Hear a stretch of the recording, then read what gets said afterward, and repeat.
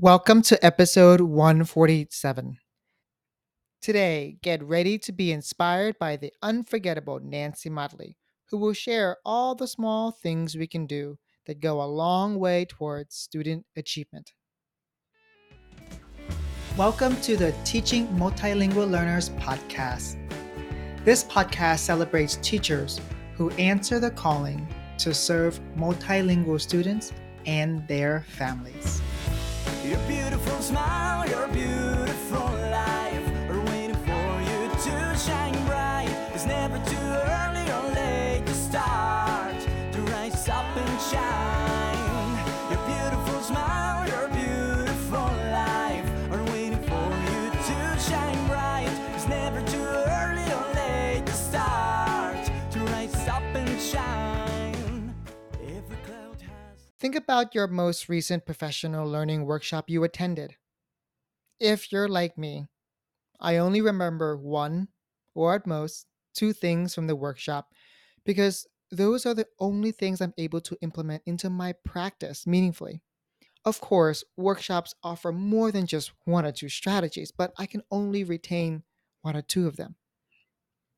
Yet these small moves are the things that have tremendous shifts in our practice that also change students' learning experiences.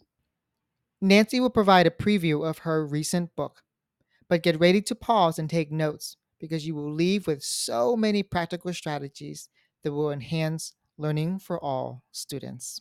One small move at a time. Now, on to today's podcast. I am so excited to have one of my mentors, one of my big sisters on the podcast, Nancy Motley. Let me tell you how much I love Nancy. When people say, Tan, what books do you recommend for multilingual students? I always say first the SciOp book. And I say, if it's too much, go look at Nancy's book, Talk, Read, Talk, Write. It's the book that it works from K to 12. It's the practical application of SciOp. And so I am so always excited and honored to have one of the greatest influences in my career. Nancy, welcome to the podcast. Oh, wow. Well, thank you, Ton. That was a huge introduction and very touching. Thank you. I've never been told that I'm the implementation of SciOp in one book, but I appreciate that sentiment because I think you're right. We all want to do better, but it's got to be easy, right? We have to have a way to do it. So, I mean, just the title, like Talk, Read, Talk, Write, like in that title itself, it's like, oh, wait, I get it. There's chunking, there's intentional co-planning, there's practice and review, there's strategies and application. It's like, it's PSYOP in a model that works. It's like almost like PSYOP for teachers who are too busy. yeah, right. Yeah, right. Right. Yeah, exactly. Or what are all of, and not to imply this, but all of those books blank for dummies, right? Like Yes. electricity for dummies or whatever, right? Yes. So anyway, thank you very much. And I'm super excited to be with you today too. Well, it's an honor. Let's start with talking about, can you share a story that from your teaching practice that has informed your practice today? Yes. So the story that I want to share with you is really connected to what we're here to talk about today. But so in like probably 3 years into teaching, I was on a team of amazing teachers and we were doing PLCs long before PLCs were cool. You know what I mean? Like we would meet multiple times a week and plan together. And we really just had a think tank is the way I always looked at it. And in those meetings, I was kind of seen as a leader. My kids had pretty good test scores. I was kind of willing to try anything out. And week after week, we use data to inform our discussions, right? So we would look at assignments from the week before, things like that.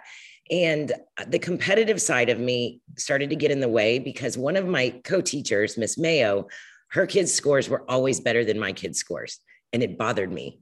It was very annoying. I wanted to be the best, So I decided, well, I'm going to figure out what she does differently than what I do because we have the same lesson plans. We created them together. And when I asked her about it, Miss Mayo was like sweet and kind of mild. And she'd said, I don't know, Nancy, I do the same thing that you do. And I thought, okay, well, I got to go a different route. So in the meetings, I decided I'm just going to listen to everything she says. And I have a bad habit of listening so that I can talk next, which is not really listening. Yes. So anyway, I said, I'm really going to listen. And I noticed that all of us would say something like this, they really miss the questions about main idea, right? Or they're not really understanding context clues. But Miss Mayo's comments were different. She would say something like, did you guys notice on number 7, most of the kids picked B, which was a main idea, but it was the main idea of a paragraph. And they were asking about the whole passage. So her feedback was really kind of item analysis driven. And I thought, oh my gosh, I know what she's really getting in the weeds, down and dirty about what needs to be fixed. And that's when I had kind of an epiphany moment, which was my bad secret is that I hate grading papers. And I was winging it. I would go to those meetings acting like I had graded the papers that they're talking about, and I hadn't even graded them yet.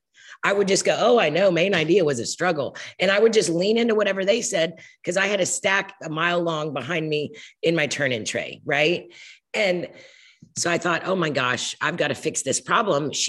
Her kids are better because she's grading her papers. And I know this is a huge weakness of mine. So I had a lofty goal. I'm going to start grading all the papers before I leave at the end of every day.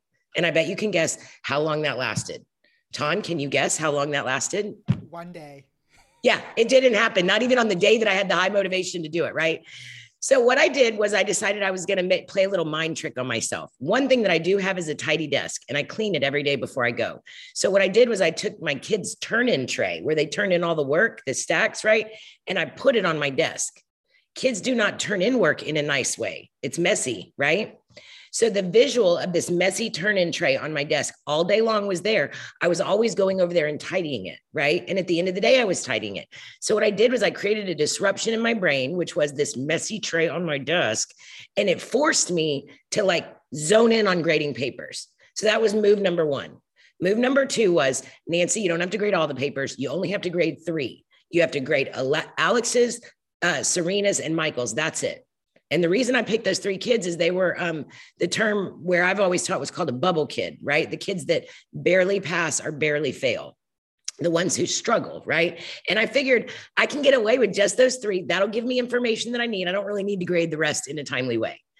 Well, those 2 small changes, grading 3 papers every night or every day before I left and straightening up the turn-in tray, turned into over time, small habits that really transformed my teaching. Because what happened is after I graded those 3, I had awesome information about how to reteach the next day just from those 3 papers, right?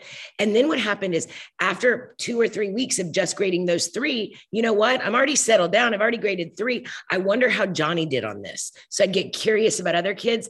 And over time, what that turned into is I was grading the whole class's papers.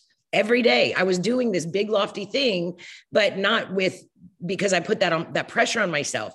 And then what happened is over time, I was not only grading, when I'm handing work out the next day, I'm thinking to myself, I wonder how they're going to do on number 8. I wonder if they're going to get tripped up on number 6. I hope Johnny remembers what I said in the warm-up because that's going to be assessed on number 2, right? So it just was this very big snowball effect, but me becoming a very data-informed teacher who is making adjustments day to day really didn't start with me saying, I'm going to be an awesome grader of papers. It started with the messy turn-in tray that was on my desk. So I like to share that story because I think all of us are capable in the world we live in, which was overwhelmed and I can't take one more thing. And oh my gosh, just feeling like I'm drowning a little bit. Even in that space, we're all highly capable of affecting massive change with just a teeny tiny move. Oh my goodness. Every time I talk to you, I feel like you and I are just in the teacher lounge and just talking about our class. Like you are a teacher at heart and you're not, I feel like you're the head consultant at Sightlets, right? You're the head trainer at Sightlets. I'm one of them. Well, when I talk to you, I feel like you're just a colleague down the hall from me and be like, I can see myself running to you, be like, Nancy, I don't know what to do with this. And you'd be like, honey, listen, let me show you how to do this part. Because you're so practical. And the second thing I want to say is like, there's not a teacher out there that likes grading. So you're not alone. It's really hard, but I love the way you change your frame about it. It's like, hey, I'm not really grading, I'm getting formative data.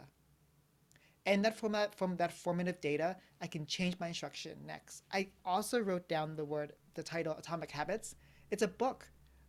It's about a psychologist from Stanford. He talks about like, don't try to set habits. Don't try to create habits. Don't try to will yourself into doing something new, changing a habit. All you have to do is do something small. And he basically said, if you have a hard time flossing, just say, I'm going to floss one tooth. And when you floss one tooth, you're like, well, I'm already flossing one, I might as well floss all of them. And so that's very similar to what you're talking about.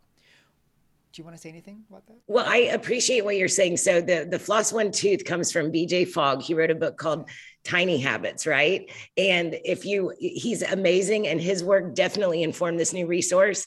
And then you were also referring to James Clear's book, Atomic Habits, which, you guys, if you haven't read it, you have to read it. One of the nuggets of wisdom from his book that landed in my book is called the 2-minute rule, right? Whatever you're going to try to do, you got to start with 2 minutes of it. And he shares this great story about this guy who lost massive amounts of weight. But the way he started was he went to the gym for only 5 minutes a day, and he set a timer and he had to leave, which sounds counterintuitive, right? Like, he's not going to accomplish any weight loss goals with 5 minutes of exercise. But Clear talks about that first 6 weeks of just going for 5 minutes, all that was about was creating the habit of showing up, right? That's all he had to do. And once he learned how to show up, then we can habit stack. We can put something else on top of it and move forward. So I just appreciate both of those mentions that you just gave, because they are very formative to my thinking about what I put in this book about teacher habits. So let's talk about the title then, the teacher habits. Why small moves? They're the only things that work when we're overwhelmed and exhausted and tired and don't have any willpower left in it, right, in us, right? So just this idea of small moves, I think, is, I don't know, maybe it's dramatic to say it's the only way forward, but it is. I mean, the thinking for how this resource started and how this kind of my next wave of support for teachers was, I'm doing all these trainings. I mean, you've done this, Ton. You go to an amazing 6-hour all-day training, or you go to a conference and you leave like, I am Superman. I'm going to change the world starting tomorrow. This stuff is amazing. And then if you revisit yourself a year later, you might have implemented 1 or 2 of those things, but never all of it. And in my experience, when I train teachers, they leave, they drink the Kool-Aid, they're all excited. And then 6 weeks later, I get to go do an observation and a job embedded coaching cycle with that teacher. And I find that what I'm talking to them about is a lot of the same things that I talked about in the training, except now it's in context. Right. So you remember in the training when we talked about speaking in complete sentences? Well, just yesterday, when Johnny asked you the question and you said yes, and then you asked the follow-up, remember his answer was some. And that's the opportunity to coach for the complete sentence. And it sounds like this. And I decided then I've got to write down this is. I've got to write down these little tiny things that I find myself saying with teachers over and over again. And then the flip side of that, you also is so much of my validation for teachers is related to the small moves they're making, right?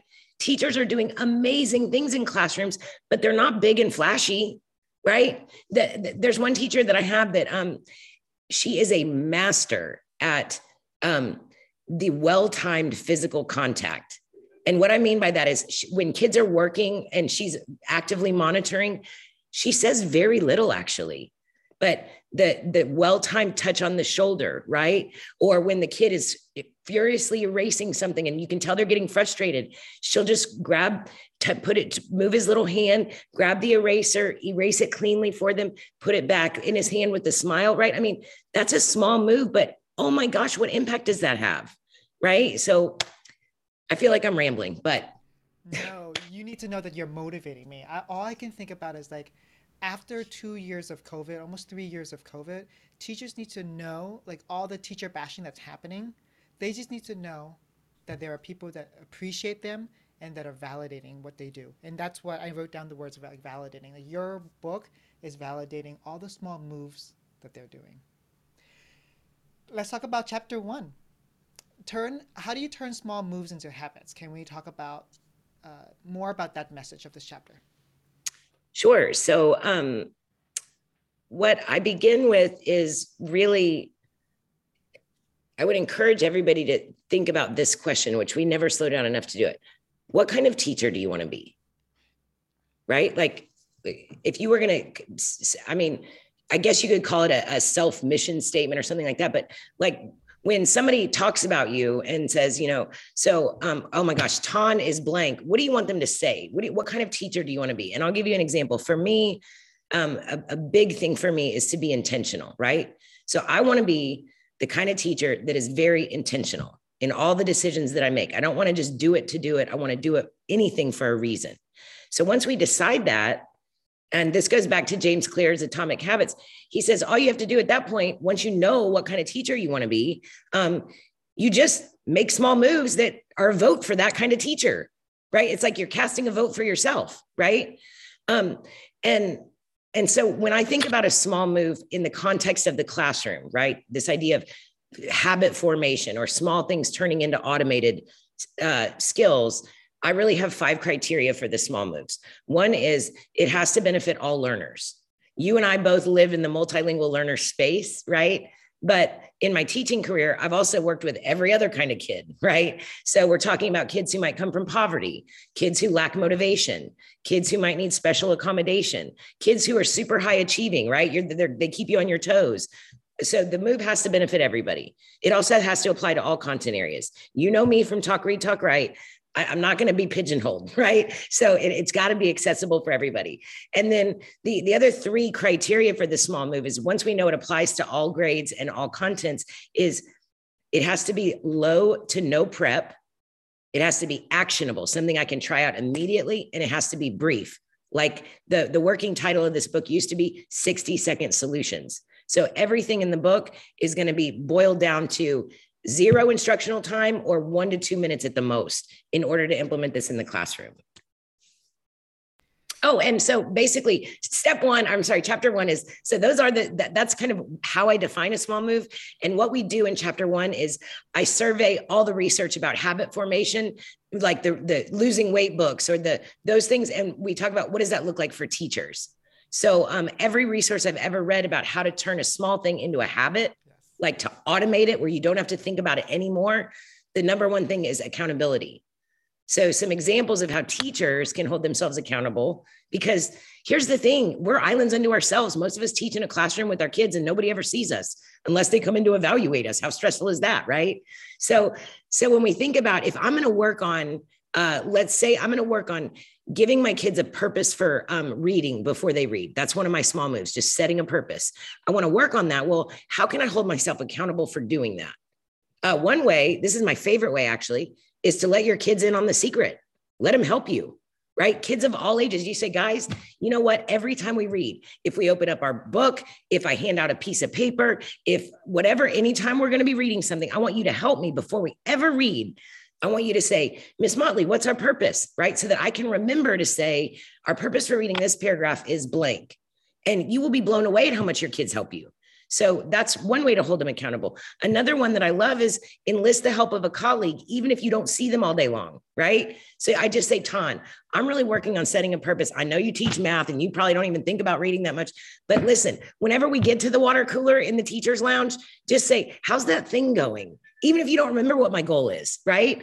And that's another way that I can start putting what I want to achieve, what that small move is, that vote for myself to be the kind of teacher I want to be. How can I keep it in front of me all the time, right? So those are just a few ideas. There's a lot more in that chapter about how to turn something I want to do into a habit, something that's hard not to do. This is such an inspirational podcast. This is like a self-help book, but more like an inspirational book for teachers. You said, who do you want to become as a teacher? And through your actions, vote through your actions. Right? And you're helping us do that. That's just so inspirational. Actually, I looked at your book and I don't have the advanced copy, but the table of contents has all these strategies. So when teachers read this book, it's not a thick book. Like all of Cyelet's books are really, really short. They're actionable, they're practical. And when you look at the book, the table of contents, there's like a few strategies, a few pages, done, next, right? And so you just make it, this really is for the teacher on the go who's really busy. Yes, yes, absolutely. I would. And here's the other thing that just getting started with training this material, I already can tell you, I'd be willing to bet I'm going to have a whole nother edition within a year. You know why? Because the 23 small moves I included, they're not anywhere close to an exhaustive list, right? This is going to be a place where every time I train it, teachers are going to say, oh my gosh, I like that. And here's something else that I do, right? And I'm going to get to put that in. I'm going to get to cultivate that so that all of us can grow our thinking about what is a tiny step I can make in the classroom that's going to move my kids forward, which is what the rest of the book is about, is thinking about, so what kind of teacher do I want to be? I want to be the kind of teacher where kids talk a lot in my class. And I want to be the kind of teacher where kids think in my class. And I want to be the kind of teacher where kids really, the last phrase I use is achieve more. But what I mean by that is just the kind of, they get the content, they leave knowing the stuff I'm supposed to be teaching them. And so all the moves are, how do I turn into that kind of teacher? So let's move to the next chapter where we get a little bit more specific. Can you talk about the teacher habits that get students to talk, which you just talked about? I want to be a teacher that gets students talking. I think this idea of student to student conversation in the classroom is well landed, right? I mean, teachers know that collaboration is important, and every teacher I've ever met is trying to do this, and there's just pitfalls with it, right? We have students that might not have enough English right now to be able to participate fully. We have some students that have all the English in the world, they just don't like who they're sitting with, right? Or we might have kids who are just kind of lacking engagement or whatever. And so one of the small moves that's my all-time favorite is when we're having kids collaborate, like in a small group, a group of 3 or 4 or whatever, before we're going to call on anybody to share out, I'm going to let them know, hey, you guys, I am probably going to be randomizing. You know how I do that. I'm going to pull my popsicle sticks. But before I do that, I'm going to give you 30 seconds to prepare. And I pull a stick and it's number 3. So all the number 3s at the table, you guys are going to be talking, but you have 30 seconds. So 1s, 2s, and 4s, you lean in and you help number 3 make sure they feel confident. So that strategy is called prep the speaker. And what I love about this one is, number 1, we have increased processing time, right? Number 2, number 3 gets an oral rehearsal. They get a chance to practice what's going to come out of their mouth in a safe place before it comes out to the whole class. And the main reason I love this one, prepping the speaker, is normally if you pull a stick and number 3 gets called, what does 1, 2, and 4 do? They point and laugh at number 3, right? They're like, haha, you got picked. Right. But when I say your job is to help them, do you see now I've totally transformed the culture of the classroom just by saying that? Because now they feel like a team and they feel a little responsible to make sure that their number 3 has something great to say. So we've shifted from a I feel singled out sort of situation to a I work within a team and I'm their representative. All by just saying, I'll give you a few seconds to check in with your partner because A's, you're going to be doing the talking. I want you to feel ready. So that's a great example of a small move that takes about 10 seconds out of my mouth, and it can really absolutely transform the way talk goes in your classroom. Right. I'm just thinking about how that small little move, really, you're prepping their speaker, how it can set them to be so that they're successful the rest of that time. So that they're successful, they're going to speak in full sentences. They now have a collaborative experience with others. It just makes a lot of sense. Do you want to share another one for? Oh, thank you. Another one related to helping kids to talk more is if you're the sort of student who might lack confidence in your response, you're not real sure, right? So instead of calling on you and saying, Ton, can you share what you think the answer is? I'm going to change it to, the small move is to allow for anyone's answer. So it's going to sound like this. Ton, I'm going to have you share. If you'd like to share yours, you can, or you can share any idea you heard in your conversation, right? So this idea that you don't have to take ownership over the thinking. You're just the sharer of the thinking. And for me, even as an adult in meetings and things like that, I do that a lot. I don't love my answer, but I love what my partner said. And I'll say, if I get called on to share or to talk in a staff meeting or whatever, I'll say, well, you know what we were talking about our table. What Kathy mentioned was, right, it's a safety mechanism, right? And I think bringing that into the classroom really creates, again, a culture where we're minimizing the fear level or the negative response to kind of this idea of representing or sharing out what our partner said. So, and speaking of small moves, and those work great together, right? So you guys can talk at your tables for about a minute, and then when the minute is up, I'm going to say, okay, you guys, number threes. I'm going to give you a few seconds. You guys need to prepare number three, make sure they're really ready. And threes, remember, you don't have to share your idea. You can share anybody's idea that you heard. So you see how quick that is? And that's actually two moves, not just one, but it's going to dramatically increase kids' willingness to actively participate in conversation. It goes back to that concept of habit stacking, right? And so yes, you're adding habits for students, and then that becomes even more exponentially powerful. I'm also feeling so validated because that's exactly the same practice I do in my class. I'll call on a student and I'll say, Arcad, what did Leo say? Right? And so cause students know when I call on them, I'm never going to ask them for what their idea is. I always ask for their partner. So they're actually listening more intently. Awesome. And I would agree with that. This idea of anyone's answers does also directly address the listening domain, which is sometimes undervalued as far as a teacher's area of focus, right? Like we think about what we're going to say, we think about what they're going to say, but we're not really thinking about how well are they listening. And just the act of saying you can share anybody's idea promotes active listening. So I'm really glad you brought that up. And also it goes back to Krashen's theory of affective filter. When yes. students feeling stressed in school or in class, they're not going to participate. All their cognitive functioning skills are going to be devoted to helping them feel safe, to helping them avoid conflict, to helping them avoid participation because they want to feel safe. And so that helps students participate more. And when they participate more, they learn more. Absolutely. Let's move to chapter 3. We learn about teacher habits that get kids to think more. Can you share just 2? Sure. So the first one I've already alluded to earlier today in our conversation, which is it comes from Talk Read, Talk Write, and it is my all-time favorite strategy connected to reading, which is just simply saying your purpose for reading is. So setting a purpose.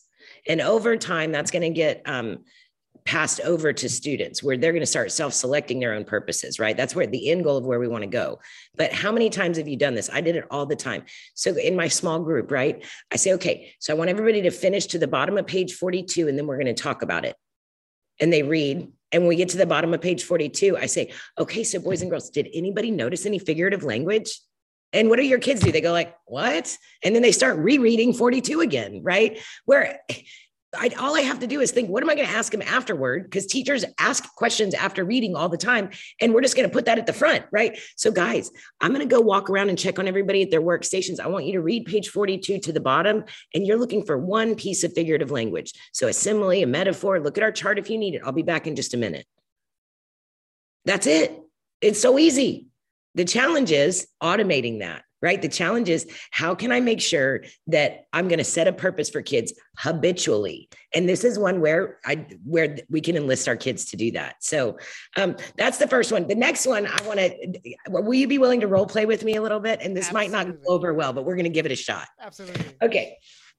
So I'm just going to ask you a couple of questions. And I know that I did not give these to you ahead of time. So you might need a second or two of processing time. Feel free to take it. Okay.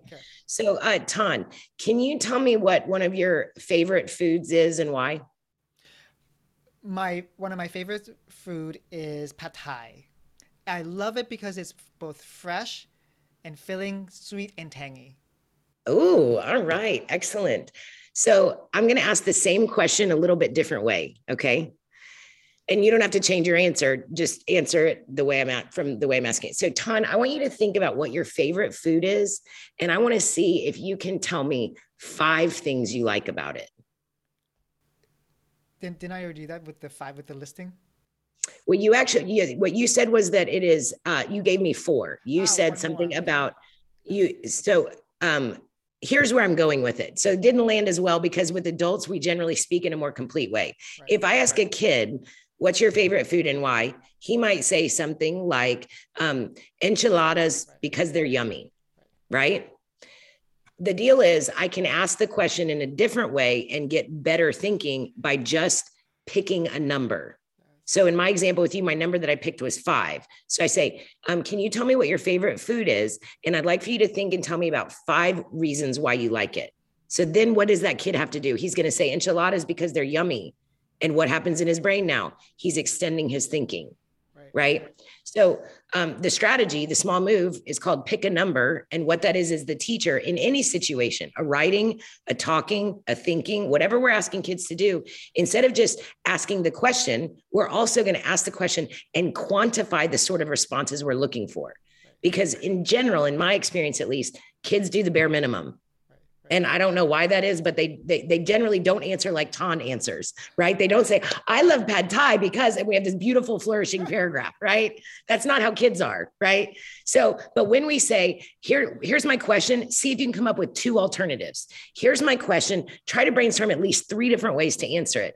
What we're training them to do is think more deeply about a topic by giving them a number. That's it. Right. That quantification makes them think deeply, like, okay, this is one, that's another. And I think I'm a bad role model student because I am one of those people who like to talk, so it didn't work.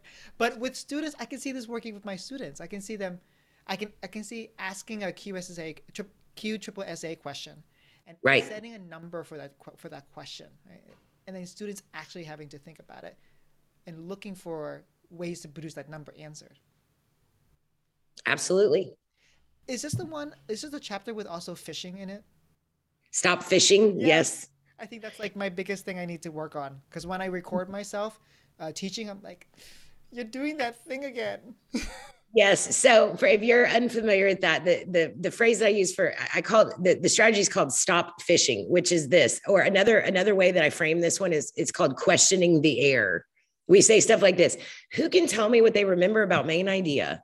Right? Or I say, so what's one thing you remember about fractions from last year? And I'm fishing. I'm just going to throw the line out and hope any kid takes bait. The problem with fishing, throwing the line out and hoping a kid takes bait, is the same 3 kids take bait every day, all year. Right? So the idea is to put in some sort of system to minimize or eliminate that, which we're all familiar with random selection techniques like popsicle sticks or wheel of names or table number and color number. There's lots of ways to do it. But the idea is that when we pose a question to the class, it's my belief that it's valuable for every kid to think about it and for every kid to have an opportunity to answer it. So I've got to ask it in a way that nobody knows who's going to answer the question. And when that's the case, then we've got increased engagement. Yeah, I think fishing is, you when you know that that's happening, you can really train yourself to be like, wait, let's not do that. And so instead of fishing, what can we do instead? So I need help with all this stuff. Like, I'm as imperfect as it gets. Okay. So I was the who can tell me blank teacher. I did that all the time. And I just got my cup with popsicle sticks that had every kid's name. And I know it's so old school, but it still works. And you know what I did? I gave that cup to my shouter outer kid, my ooh kid, right? Carol Salva calls them professional answerers. I love it, right? So I killed 2 birds with 1 stone. I gave that kid the cup. Let's just call that kid Maria, right? And I said, Maria, every time I ask a question, whenever you hear me say, who can tell me, just pull a stick out and call a name. So what did I do there? I've got a system, but I've also enlisted help in holding myself accountable for the system. And kids, when you give them a job, whatever the job chart says, they are doing that job. That is their job. The nice benefit of picking the shouter outer to pull the stick is she stops shouting out the answer. She starts shouting out the name. So I've also minimized another thing that goes on in the classroom that kind of can get in the way of all kids learning. So that would be my quick answer for that. But there's lots of ways to do that. There are so many, there's so much intentionality in all the strategies that you're sharing. Like, you could see, like, we do this for that purpose, right? It's so great. That makes me very happy because I just told you that the kind of teacher I want to be is intentional. So it really makes me feel awesome to hear evidence of the votes that I'm making for myself in the way you're hearing what I'm saying. So that's really great. Let's move to chapter 4, your last chapter. Let's focus. How can we focus on getting kids to achieve more? So before I get into this one, I just want to revisit that word achieve, because I think everybody can define that differently. The way I'm defining it in the book is really about how well are kids able to acquire the content of the subject that you're teaching them. So are they learning the math? Are they learning the whatever they're learning in band? Are they learning whatever they're learning in manufacturing? Are they learning the science, right? And interestingly, when we get into content, normally what you get is a whole lot of content strategies, right? This is the best way to teach addition. And I'm going to offer you none of that in this chapter. So really, this chapter is organized around what are all the other factors at play when we're asking kids to learn content. So one example is, what do we know about how kids or anybody remembers things? And can we teach the math or the manufacturing or the science in a way that's memorable?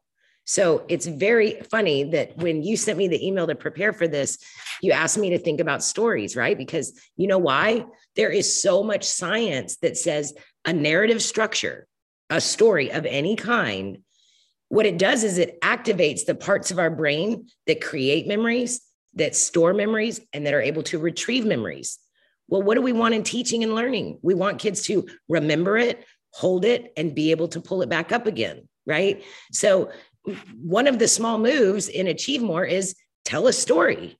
And what I mean by that is any piece of content that I'm delivering, if I can attach some sort of a narrative structure to it, it does not have to be elaborate, right?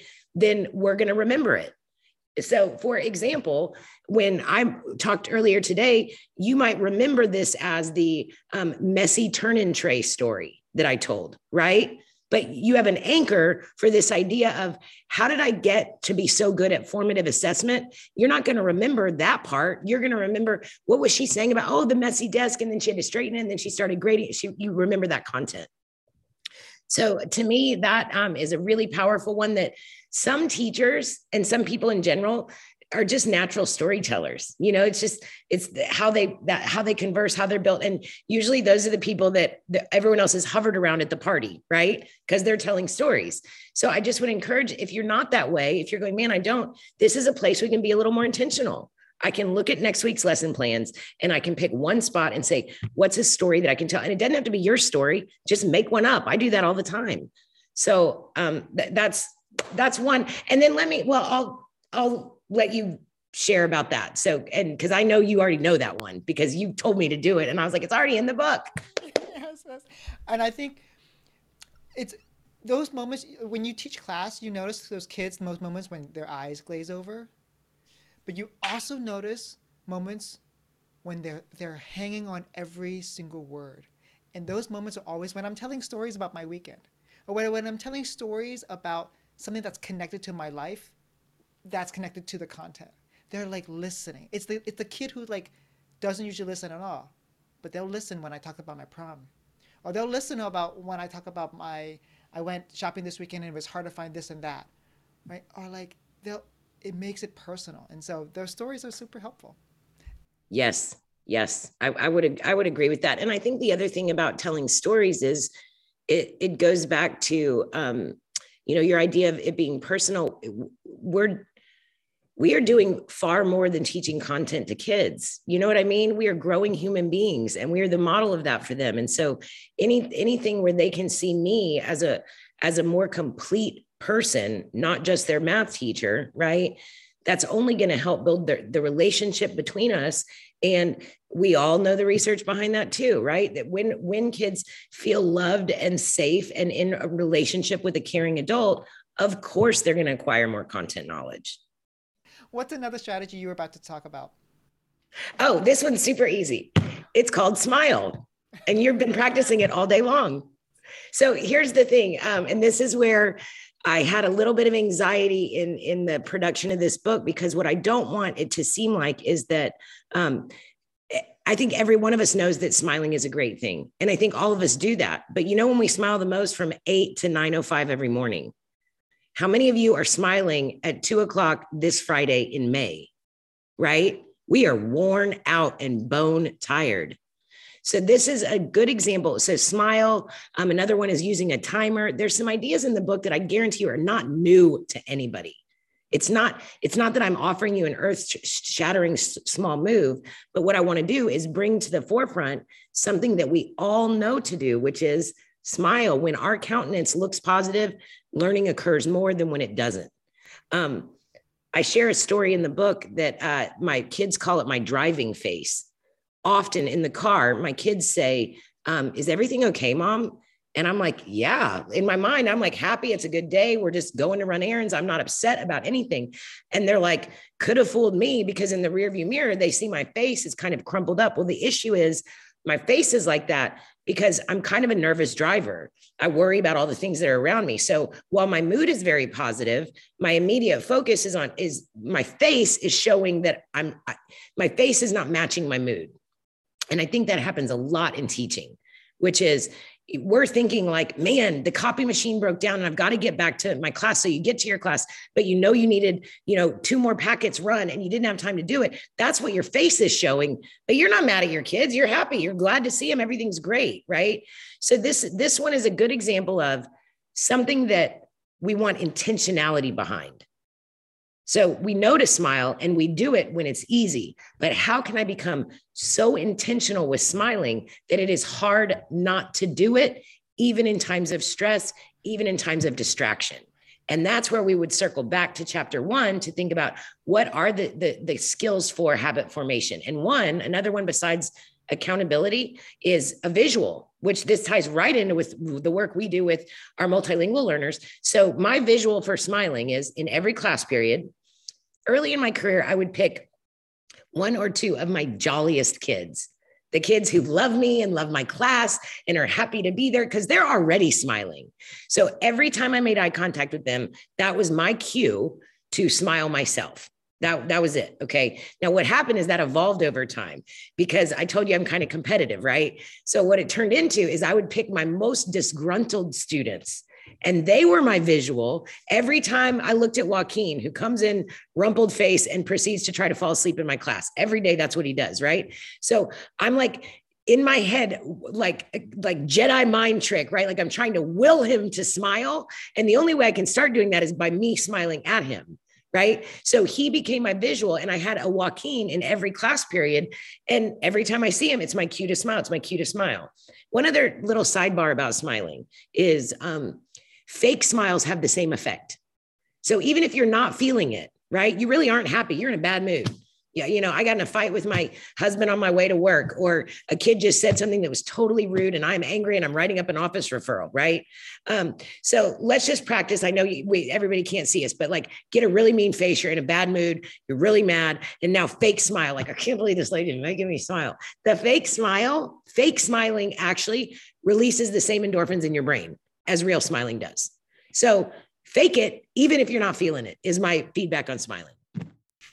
And the best part is students can still tell that you're smiling even if you're wearing a mask.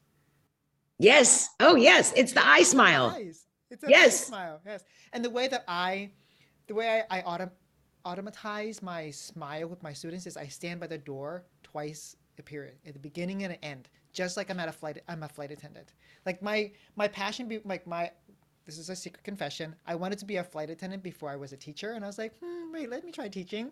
And so I get to live my flight attendant self every single day when I stand at the door. I greet students and I say their names in a way that they can tell that I'm smiling their names.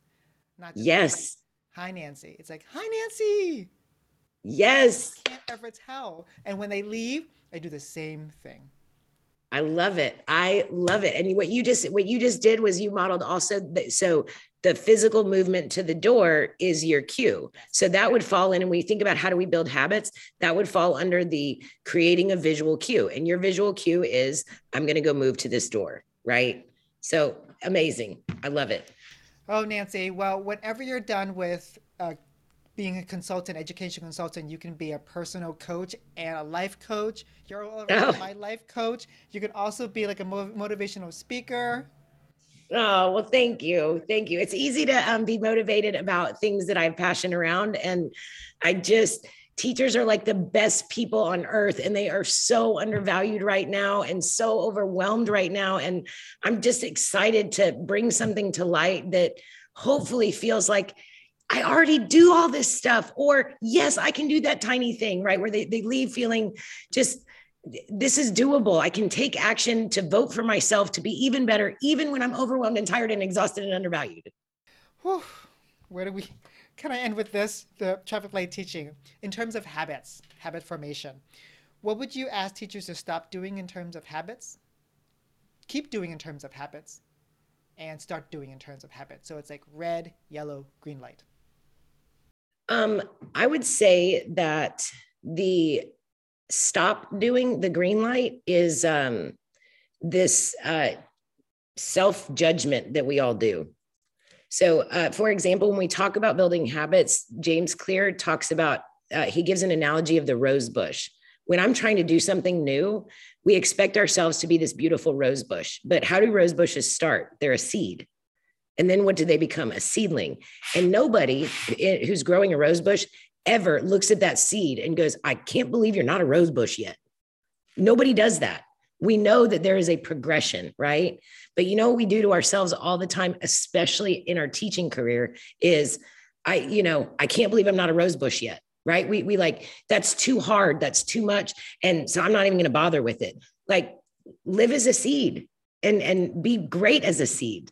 So I would, or be great as a seedling, that know that we're all on a journey, and we're not doing ourselves any favor by beating ourselves up, right? The best thing so I guess tied to that. So I would say stop the kind of negative self-talk that we have, that I have. I know I have to do this on a daily basis to this day, is to like focus, like, it's okay if you're a seed in this category, right? And then what I would do more of is, as much as possible, whatever the moves are, try to have that positive lens, whether that's gratitude or that's improvement. That's a good one for me. Is what I try to do in all my classes is kind of see where's there a growth point. And most of the time, it's not me as a teacher who has a growth point, right? It's one of my kids. But if we can kind of enter every class period every day looking for that, we're going to automatically bring more intention to our teaching.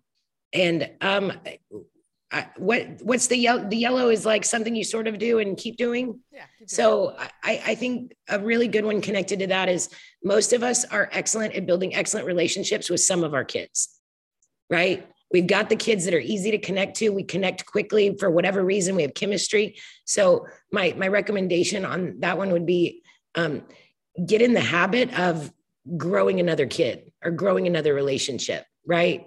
So we're going to feel really good about the ones we have. And I'm going to think about, who's my next target, right? Who's my next target of love and care and relationship? And that might be another way to kind of move yourself forward in a space where you're already doing a lot of really great things. And start doing. Well, see, this is tricky because that implies that we're doing something not right now. And I'm unwilling to live there. So I think what you can start doing, if you're not already, is thinking about habit formation, which is the things you're already doing well. How can we automate them? How can we make them where the definition of a habit is a tendency that is hard not to do. So it's something that requires no brain power. And so how can I take something that I'm doing really well and make it so habitual that I've freed up brain space to do other hard things? Right? You know how you drive and you get somewhere and you don't remember driving there. It's a habit. So what if there were some things we were doing in our classroom that you go, oh my gosh, I can't believe the bell rang. And all those things were amazing and highly effective. So I guess start thinking about habit formation. So we're ending the podcast now, but every morning I do a little meditation. I have a little 9-minute timer meditation, and it's called Insight Timer. And it has a little quote that came up this morning, and the quotes rotate. And this one was about Aristotle. He said, what we practice most, we become. Excellence is a habit. And yes. So you are helping us continue to be excellent. And you said earlier that vote for how you want to appear and just show up. You are helping us show up through this book. Already you helped us show up meaningfully for our students with Talk Read Talk Write, but now you're showing up, helping us show up in a different way. I know that I will now share 3 books, and maybe this first one, I wish that I can go back to that first year Tan in 2007 and say, here you go. All you need is this book. Read Small Little Habits, Small Moves. So, Nancy Motley, thank you so much. Oh, thank you so much, Ton. I'm grateful for the time and this conversation. I hope everybody can enjoy, leave it feeling uplifted. And I love that Small Moves is the book for the first year teacher for sure. I mean, it's going to help everybody, but this is the way in. So thank you for letting me share a few little nuggets about it on the podcast. And I look forward to working with you soon. Before we recap this episode, I have a favor and an invitation. My favor is to ask you to please review this podcast if you found it valuable, so that teachers like you become inspired and informed in their advocacy work. My invitation is for you to enroll in my scaffolding learning or teacher collaboration courses. I've taken the principles that I've learned from experts in the field. I've applied them to my classes. I kept the things that worked and am sharing all of them in these courses. I hope you consider enrolling. Now, onto our recap. I liken Nancy's new book, Small Moves, to flying a plane. If a pilot changes direction of the plane early in the trip, just that fraction of a change in direction will have us far off from our desired destination. In the same way, a small move here and there can drastically change our practice and students' experiences. Sometimes it's not the large pedagogical changes that make the greatest difference, though they are important. The magic sometimes, and the only things we can control are things we can do. Let's focus on small intentional tweaks here and there. Let's go vote through our daily small little actions for the teacher we want to become and the teacher that students deserve. Thank you for listening. I'll see you soon. Be safe and be rooted in peace. It's your turn to play traffic light teaching. Tweet at me either your red, yellow, or green light from this particular episode.